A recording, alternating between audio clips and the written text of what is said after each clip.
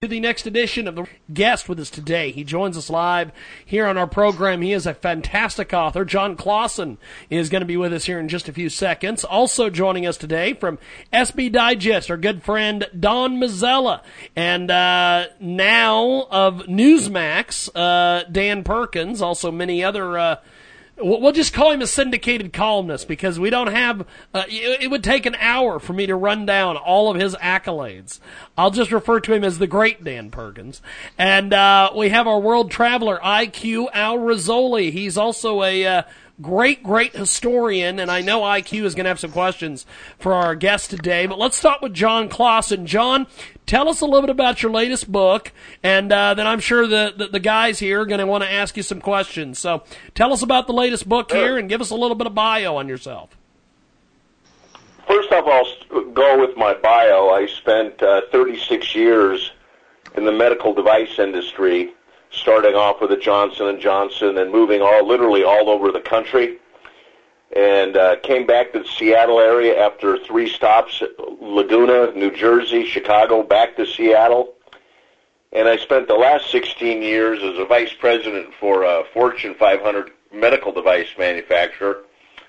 And I retired in January of 15 to complete the story that I had started researching literally a decade earlier, on the story of what my father had told me in 1989, what his life was all about. And it was completely different from the perceptions that he had said to his family. While his paycheck said IBM, he never spoke about folks he worked with. He always talks about the importance of sales.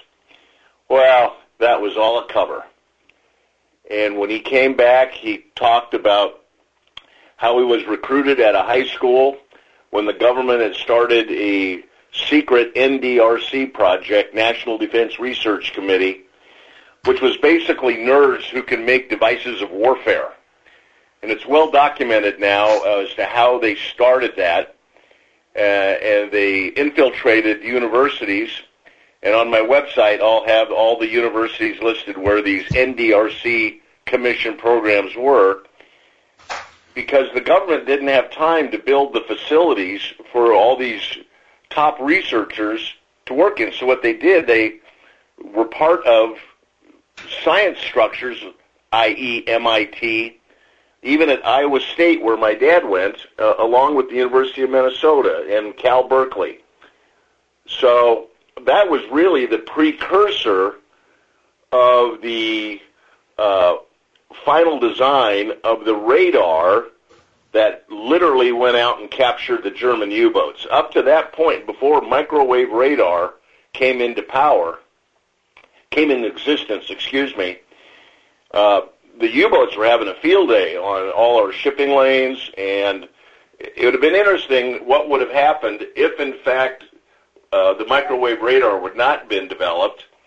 How would we have had those big troop ships land over in Europe? That's what my father did. He worked on the advanced microwave radar and then moved to Jacksonville Naval Air Station, where they actually installed them in the submarines, airplanes, and ships. But what's fascinating to do the research on in this NDRC is that the initial radar committee was composed of arguably 6 of the biggest nuclear minds. For example, Ernest Lawrence of the Lawrence Livermore Lab, the gentleman who invented the cyclotron, was initially in the radar program, but then transferred over to the atomic side, and that was a committee within the NDRC called the Uranium Committee.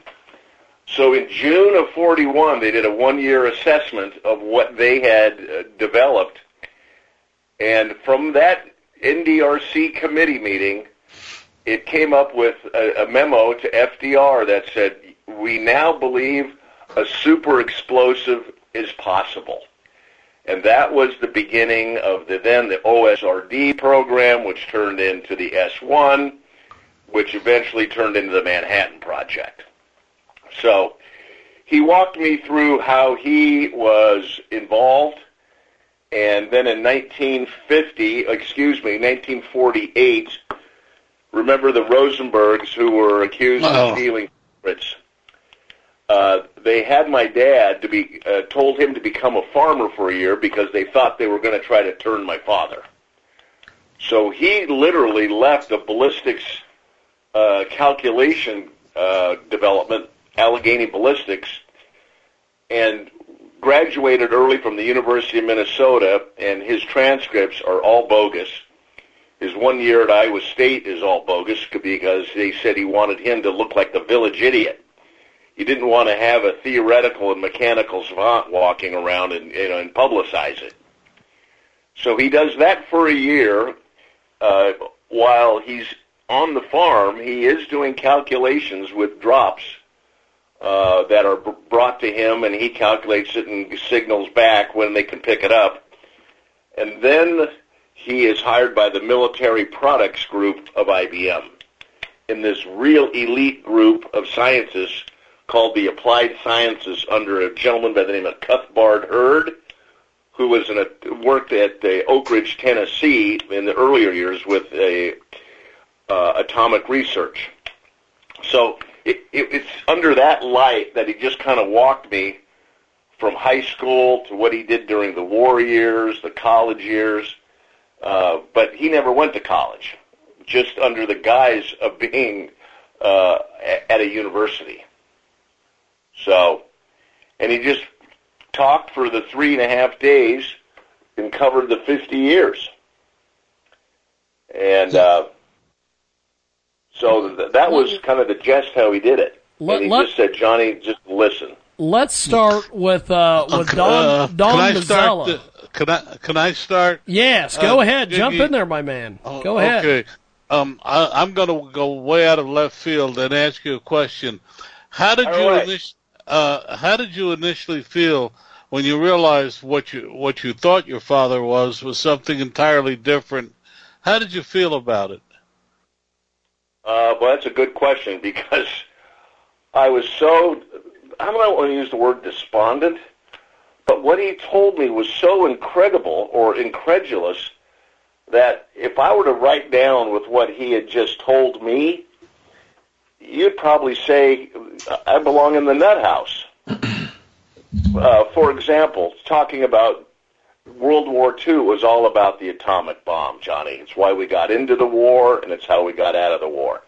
I had never put two and two together that the atomic bomb had anything to do with how we got into the war. So when I did decide to jump into it, I kept thinking about those items, what my dad said. And for 15 years, I tried to forget it.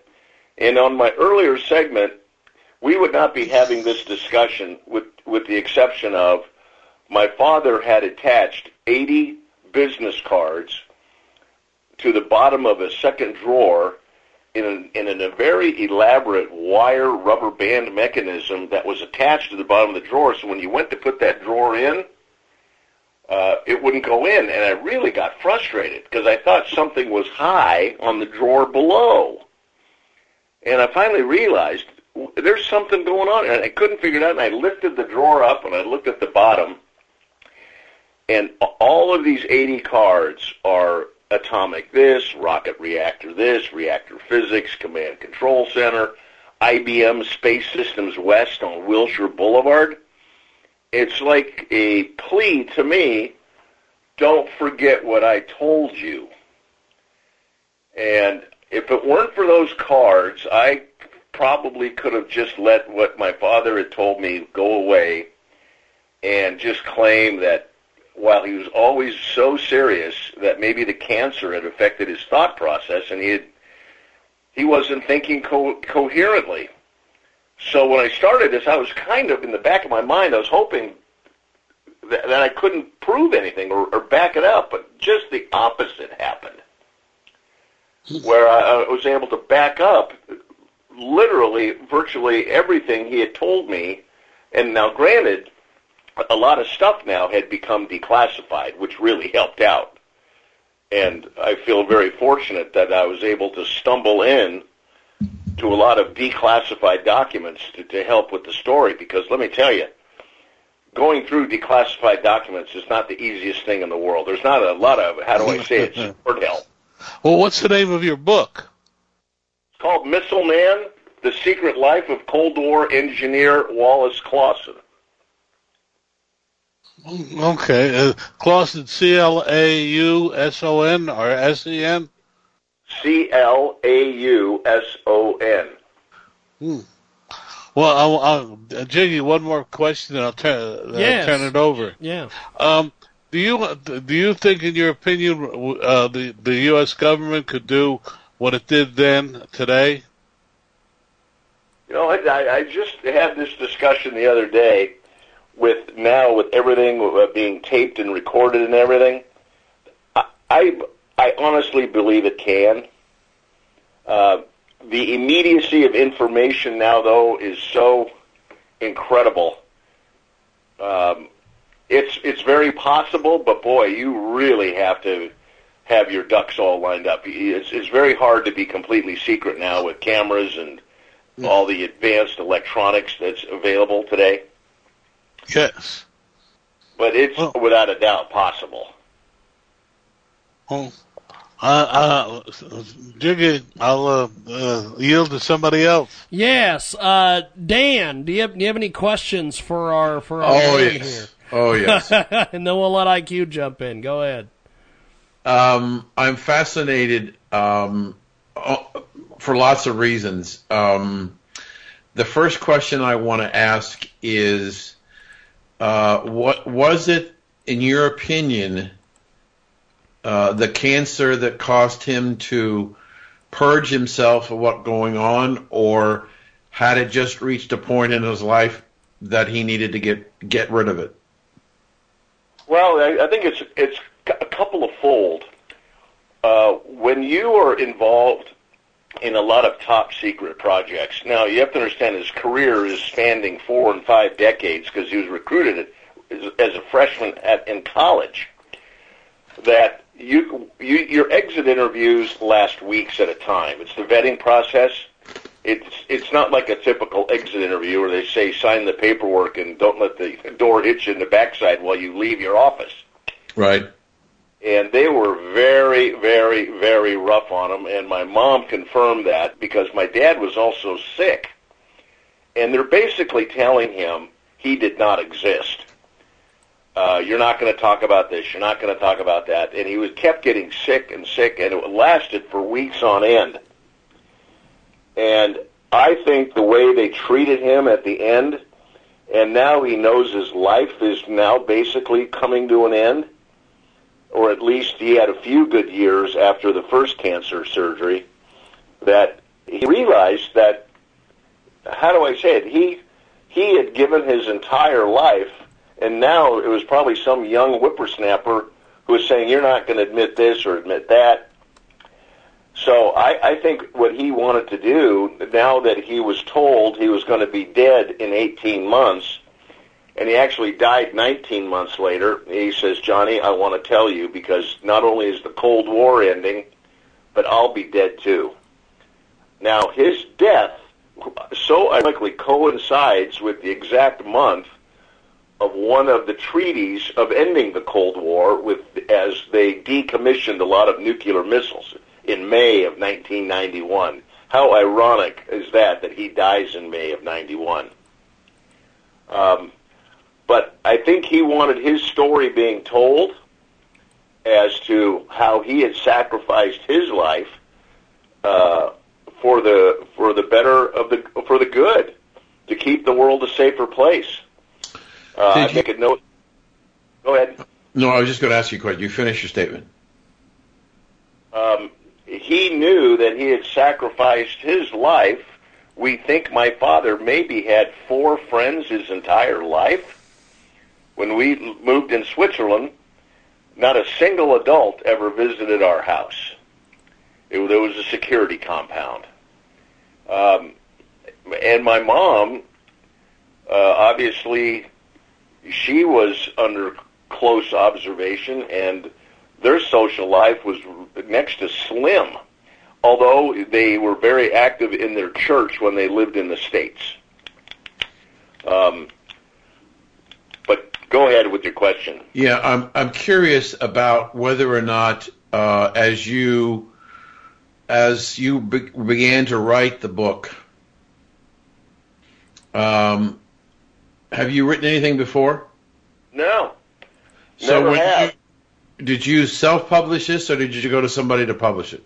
No, I went to WorldNet Daily, and my brother knew of an agent who he had known and some of the workings that he had done, a very strong Christian man and really a fine agent. I'm so fortunate to have met him.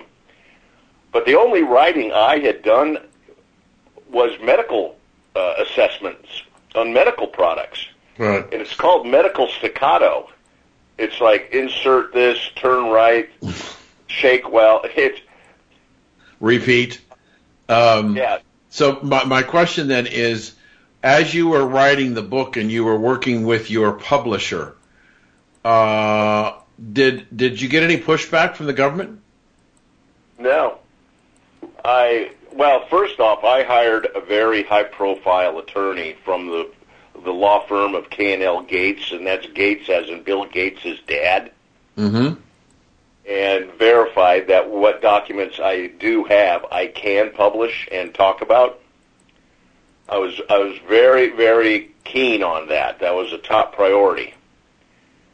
But I have not had any pushback whatsoever.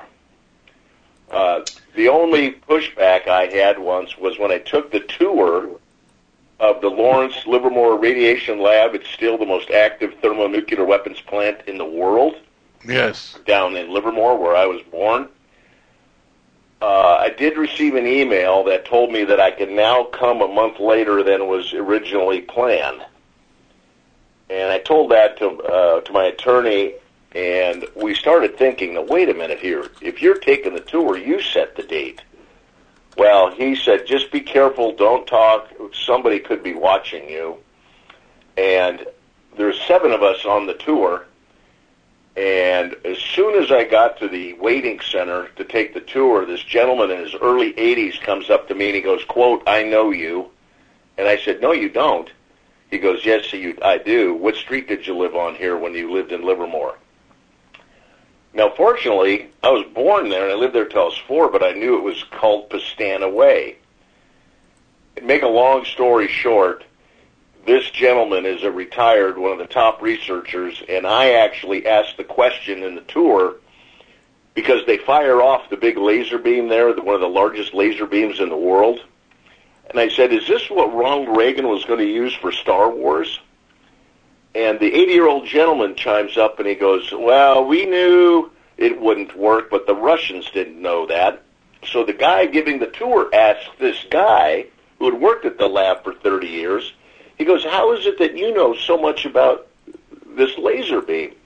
He goes, I hold most of the patents on the mirrors. So all of a sudden it kind of dawned on us, this guy's here for another reason.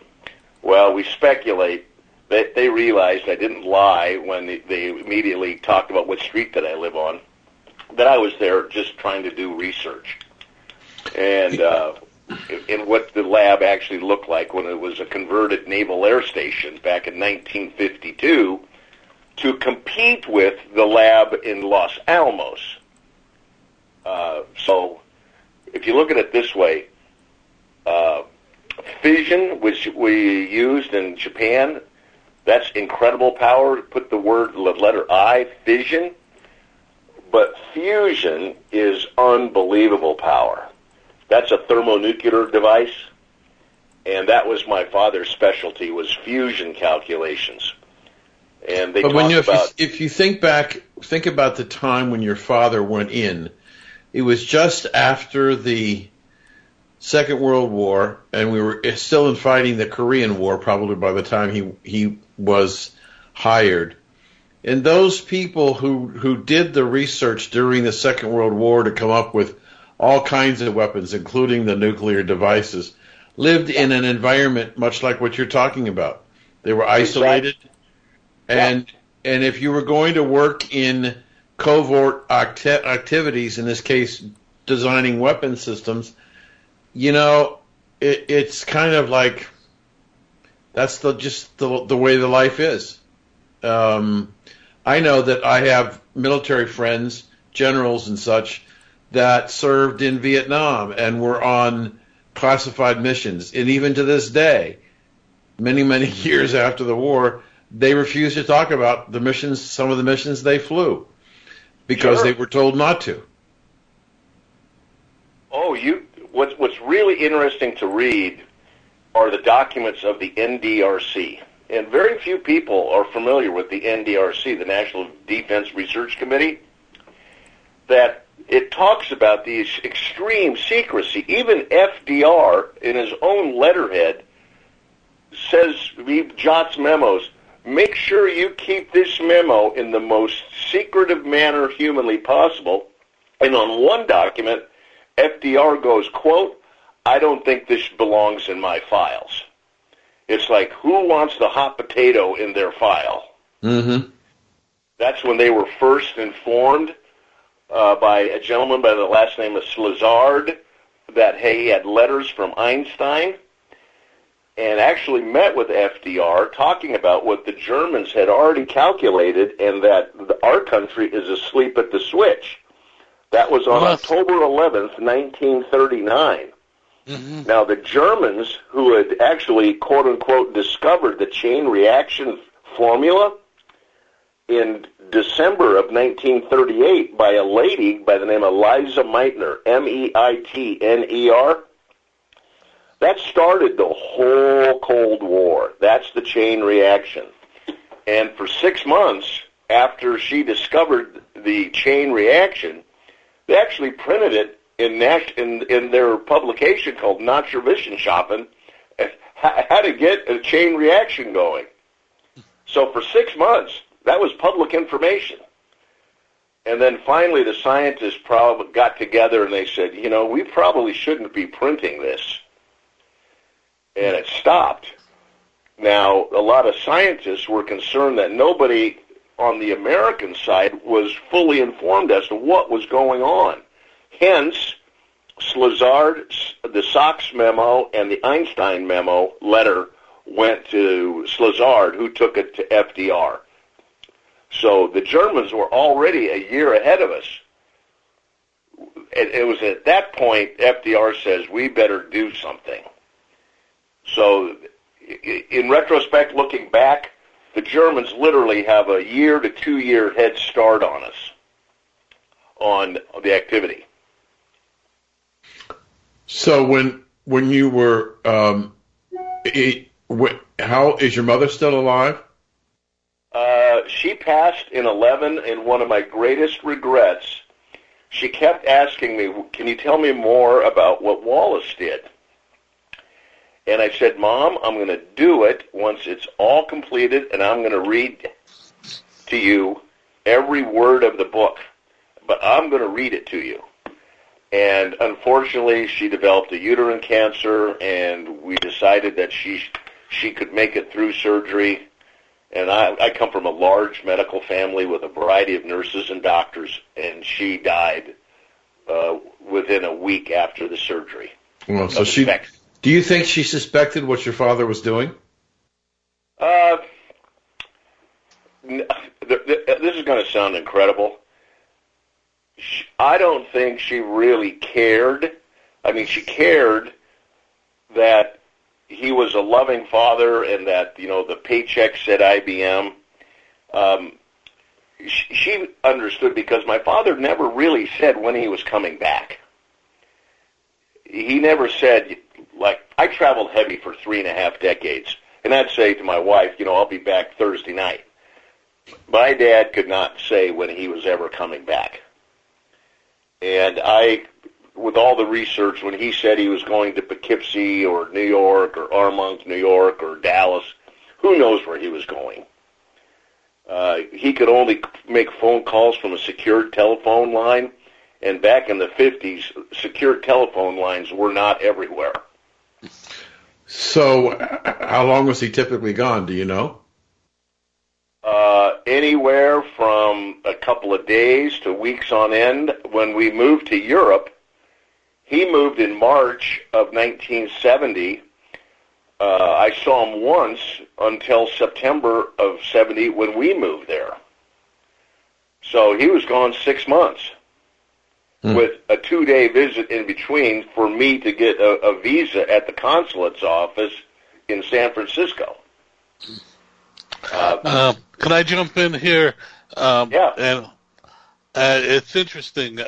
You're the third son or daughter of men who, in effect, gave their lives to their country without serving in the military. I have a very good friend whose father literally has disappeared, but who was CIA for so many years that she never really knew him, and sure. The things that you're bringing up are exactly the same things that she said to me one night when we had a very long conversation about it. One of my adventures many years ago was going to a camp inside Cambodia during the Vietnam War, and seeing so many non-military military there, and being told that I could never say what I saw. And it's interesting you're bringing up all of these things too, and I'm just amazed. And I think that it's a sad part that probably in today's world it would be very difficult for the government to recruit people like that again, that will give up what your father gave up. It's an absolutely amazing story there, John. IQ, do you have any questions for John? Yeah, in conclusion, what does he think of his father's life? Great question, IQ. A real hero. A selfless, sacrificing, real American hero. I'm glad you really came to that conclusion. Because most young people today, even if they are 40 years or 45 years old, they're not as patriotic as they used to be before. Just to show you how he committed himself to what he was working on, there's a very famous computer company called Amdahl Computers, and Gene Amdahl had worked with my father in a couple of capacities, not only at the Livermore lab, but on this huge R&D project called the Stretch Computer from IBM. He had just retired, and Gene Amdahl ran into my dad at church. And this was my brother who was with my dad in Palo Alto. He came up to him and hugged him and said, "Wallace, I can't believe it. It's you." And he offered him for him to run any of his companies. And he said, "Just name your price. I'll pay it to you. Ask whatever you want. I got it for you." And he goes, "Gene, I've committed to my cause that I have to continue with what I'm doing." And that's the kind of commitment. Here he is. He turned down an open checkbook from Gene Amdahl, who, by the way, recently passed away. I was hoping to try to run into him, but I didn't make it in time. But just let me just step back. My father did join the Navy when he worked at the Jacksonville Naval Air Station with designing the microwave radar sets. He was under the direction of the Navy with all the installation there, but he was not classically in the quote-unquote Navy because of the research. When you were discussing Germany and the atom bomb, what Hitler did, the biggest mistake he made, which of course was racism, most of the people who escaped Germany and Hungary and Poland and Russia and went to America were Jews. Oh, without a doubt. In fact, in my presentation, I did a presentation at a large retirement center in Goodyear, Arizona, which is a suburb of Phoenix. And in the slide, if you look at the various Hungarian Jews who were top nuclear scientists, and I said in my presentation, if you know any Hungarian Jews, you see them at Starbucks, you buy them their next cup of coffee, and just say thank you.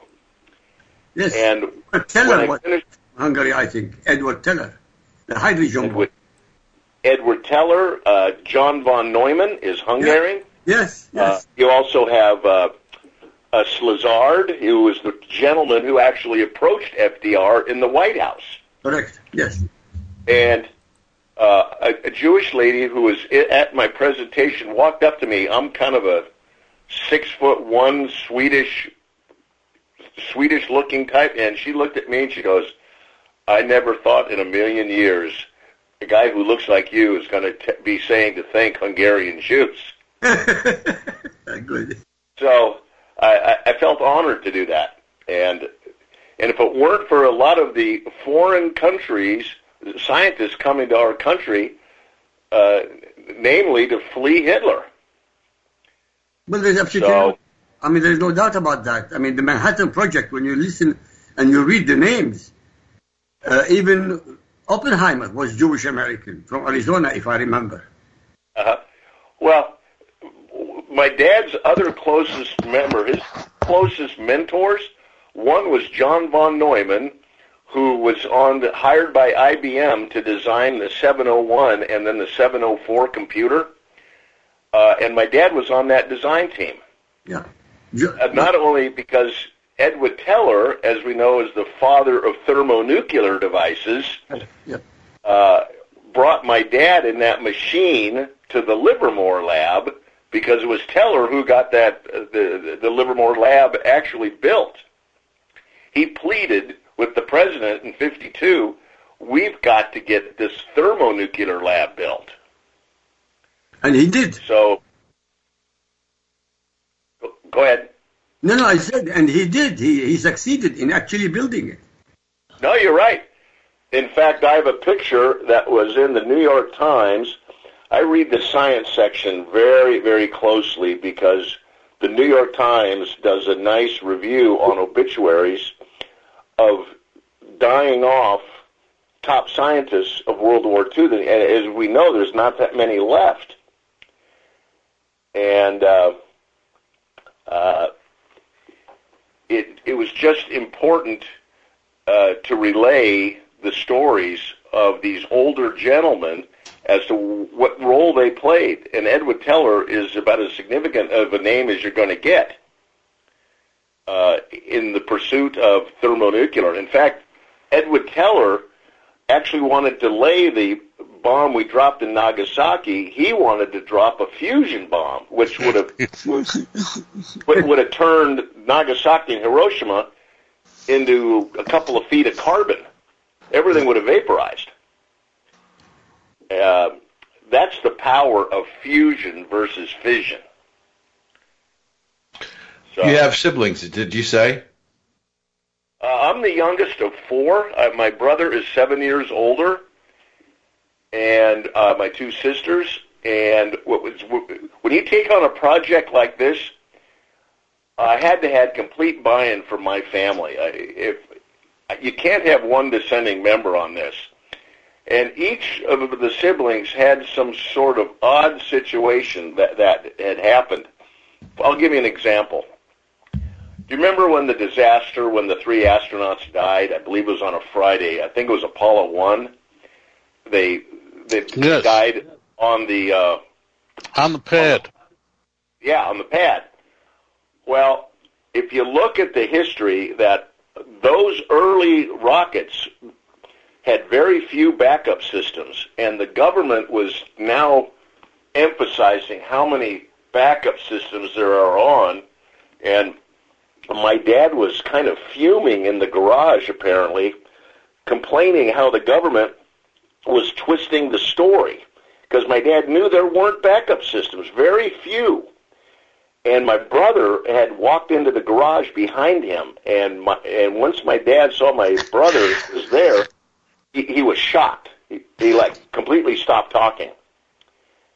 So when you start putting the totality together of certain instances, and I had them interviewed, and they're quoted in the book as well. So they were totally supportive of you writing it. Exactly, but let me tell you, because I hold nothing back in this book. My dad grew up in a very, very abusive home. His dad was a horrible moonshine alcoholic. In fact, the abuse was so bad they had to leave in his 9th grade and move in with a cousin in Denver to get away from the abuse of being punched and kicked and whipped and you name it. But when he came back, he was now a bit bigger, and he could push his dad back away from him. So it's the whole life story as well of this gentleman. Of anybody who could have claimed that, hey, listen, life's been rough on me, he basically looked behind, and God kept him going and alive. And in 8th grade, he realized that he had certain math powers, and by the time he was a senior in high school, he was correcting astrophysics textbooks, and he was the main breadwinner for the family. He would get up to $20 a book. So when the NDRC, through the National Academy of Sciences, was scouring the country looking for the top mathematicians, usually they go to Harvard, MIT, Cal Berkeley, Tufts, those schools. One of the publishers says, you might want to check out this young kid in Iowa. He's correcting our astrophysics textbooks, which is very, very rare, even for an older human being to correct them. So where did the desire on the part of you and your siblings, as you pointed out a few moments ago, an extensive amount of medical people in your family, where did that come from? The nurses, it basically came from nursing. My grandmother, my father's wife, that'd be my mom. My grandmother, big family of nurses. There was just a lot of nursing, and then it branched off into MD with my brother, who's an anesthesiologist, along with his wife, an anesthesiologist, in the greater San Francisco area. But a lot of nursing. We even have medical actuaries in our family. Wow. What is the spread between you and your siblings in terms of age? You said your brother was 7 years older? He's 7 years older. My 2 sisters, one is 5 years older, and the other one is 2 years older. So what was their perspective about what was going on when you started to write the book? Was it different than yours? I never told them that I was doing it until a couple of years after I started, because I was doing heavy research just to see what I could find, because if I couldn't find anything, then I'm just not going to write what I was told. I had to back it up. And then with the high-speed internet, where you can literally download and see documents very quickly, and so I spent hours and hours in the declassified section of the NSA archives. And like I was saying earlier, or maybe it was an earlier show, no one's there really to help you out, if you will. I mean, you're literally out there on your own with literally millions of documents.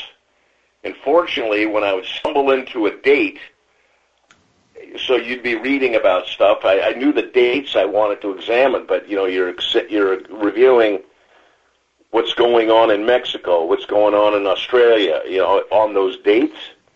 Then I stumbled in, oh my goodness, this is what I was looking for. Did you find that some of the documentation was not digitized and you had to physically go look at it? Well, it had been scanned in where they had it in a PDF. Okay. At the NSA archives. but they've now, I guess I understand now, they were digitizing some of the PDF files now. Well, they found, they found a system that takes a PDF and digitizes it very quickly. Yeah. I guess I'd like to go in a different direction and ask you, I guess more, did your father ever have the time to take you fishing or do any of the things that dads and sons do? Well, that's a very interesting point. My dad was very impatient. For example, we tried once to go fishing. That was not a good experience. But what my dad loved to do, he loved to hit fly balls. I lived next to a nice park where I think it was 7 or 8 acres in size, right on our fence. And my dad would hit balls till the wee hours of the evening, and my mom would get so upset because my dad would always keep hitting, even when it was dark out, and I'd often get hit in the head. And my mom would say, "Wallace, quit hitting fly balls." And that was how my dad relaxed, because he felt comfortable around children. For example, when we lived in Switzerland, not a single adult ever came into our house. Now, but my 2 high school friends, my dad would just be so glad to see them. And I think about it now. Here, my high school junior and senior, and I'm enjoying hanging out with my dad. You know, you think about that today. I mean, we and the 3 of us are still pretty good friends. And he had read the book, and he goes, "Thanks for writing about the Sundays when my dad would pick him up to go to church, to be with the high schoolers." So, I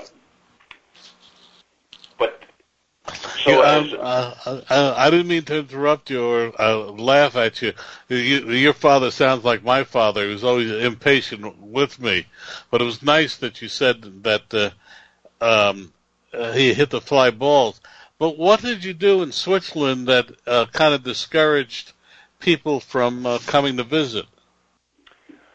Well, he was in a project that was incredibly classified. For example, at the end of the 6-day war, Russia was real upset that America had supported Israel with all of our aid supply lifts and all the support we gave Israel.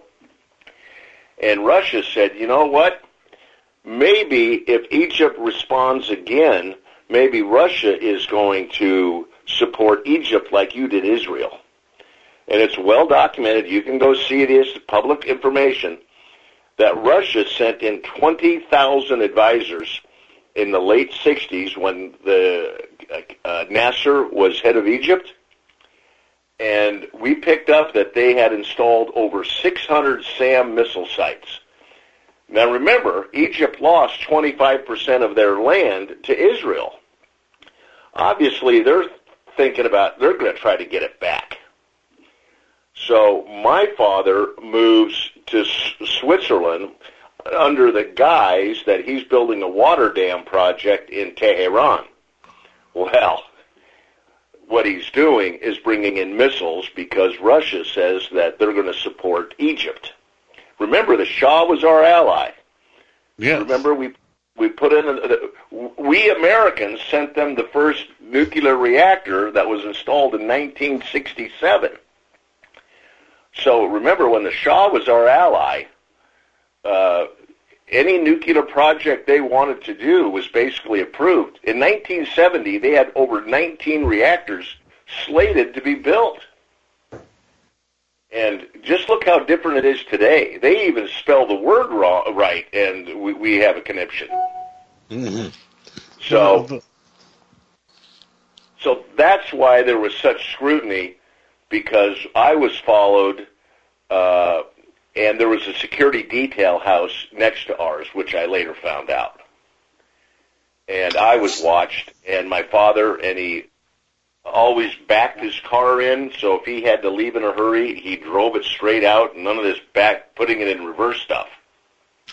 What did you do during your life? I spent 36 years initially selling for Johnson & Johnson and having a variety of management capacities all over the country, from Laguna to New Jersey to Chicago. Indirectly and directly, I've managed virtually parts of the entire country.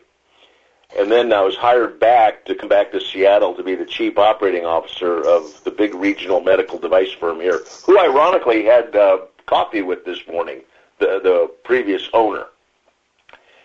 And then I spent 16 years as a vice president of corporate accounts for a Fortune 500 medical company. Did you, as you were writing this book, how many years did it take you to write it?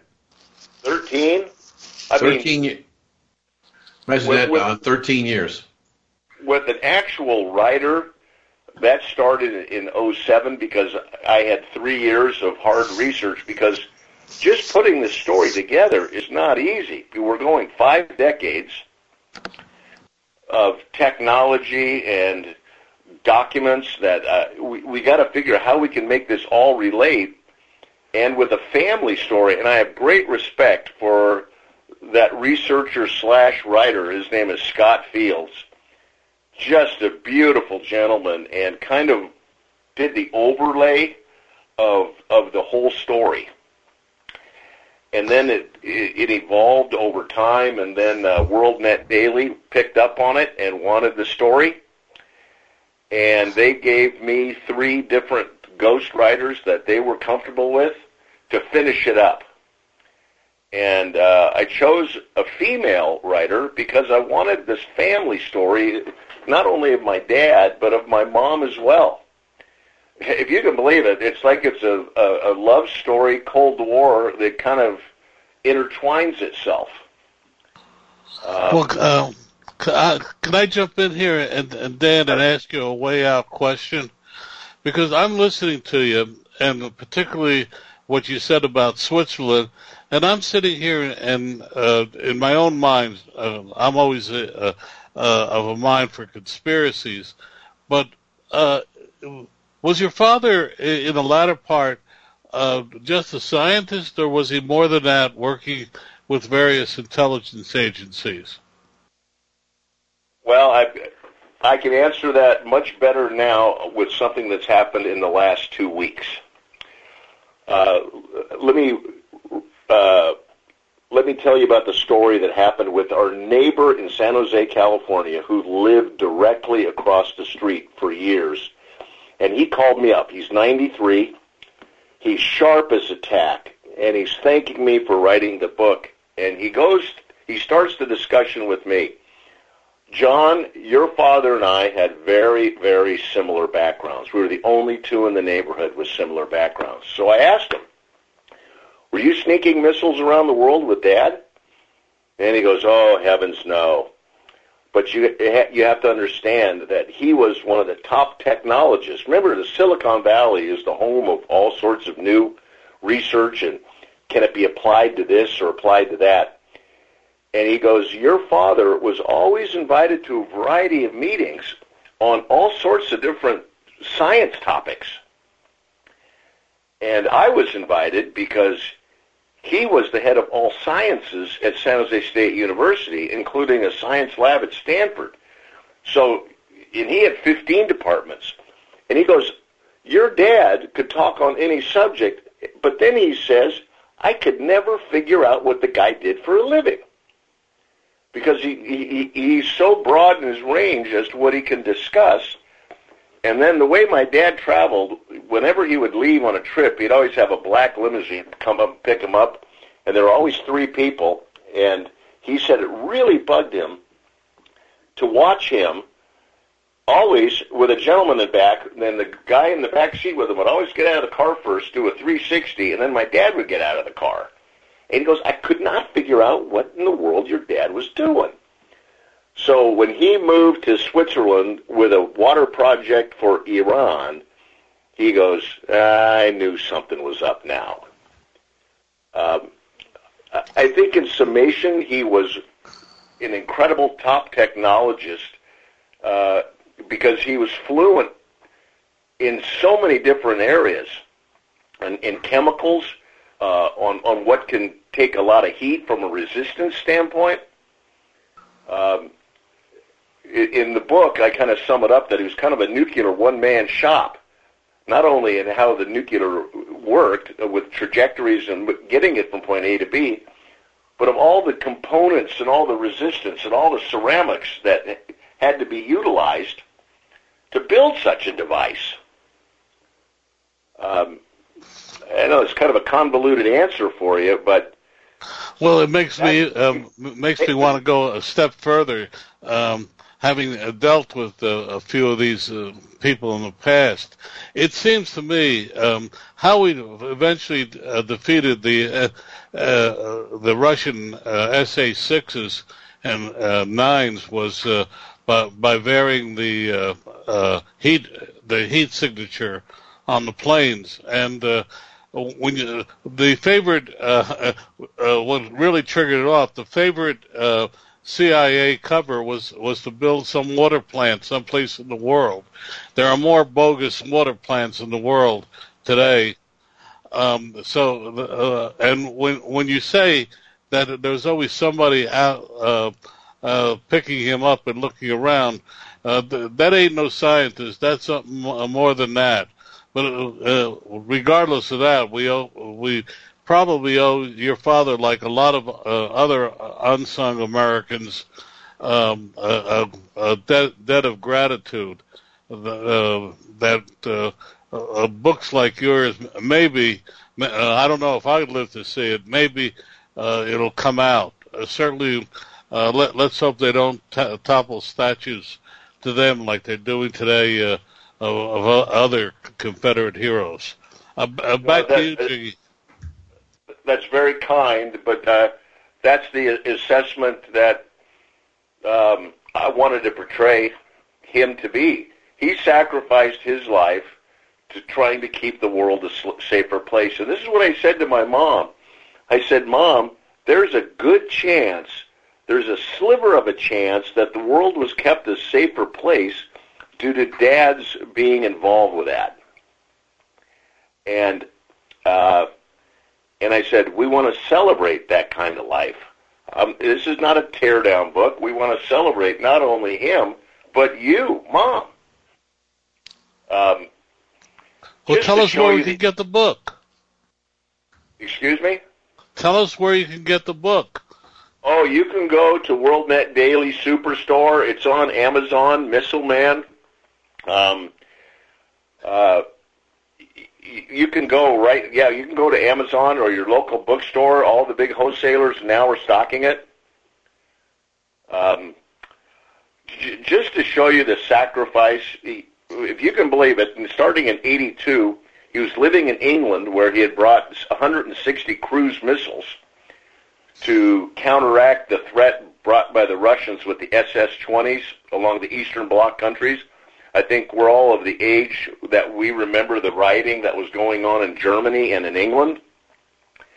That in his diary, he writes this very mundane, he talks about how the bed was comfortable, good Bible study, got a flat tire, and then on the day Brezhnev dies, he writes, I just heard that Leonid Brezhnev has passed, and he talks about the power struggle will now be on, and we trust that he'll go into the oblivion of history.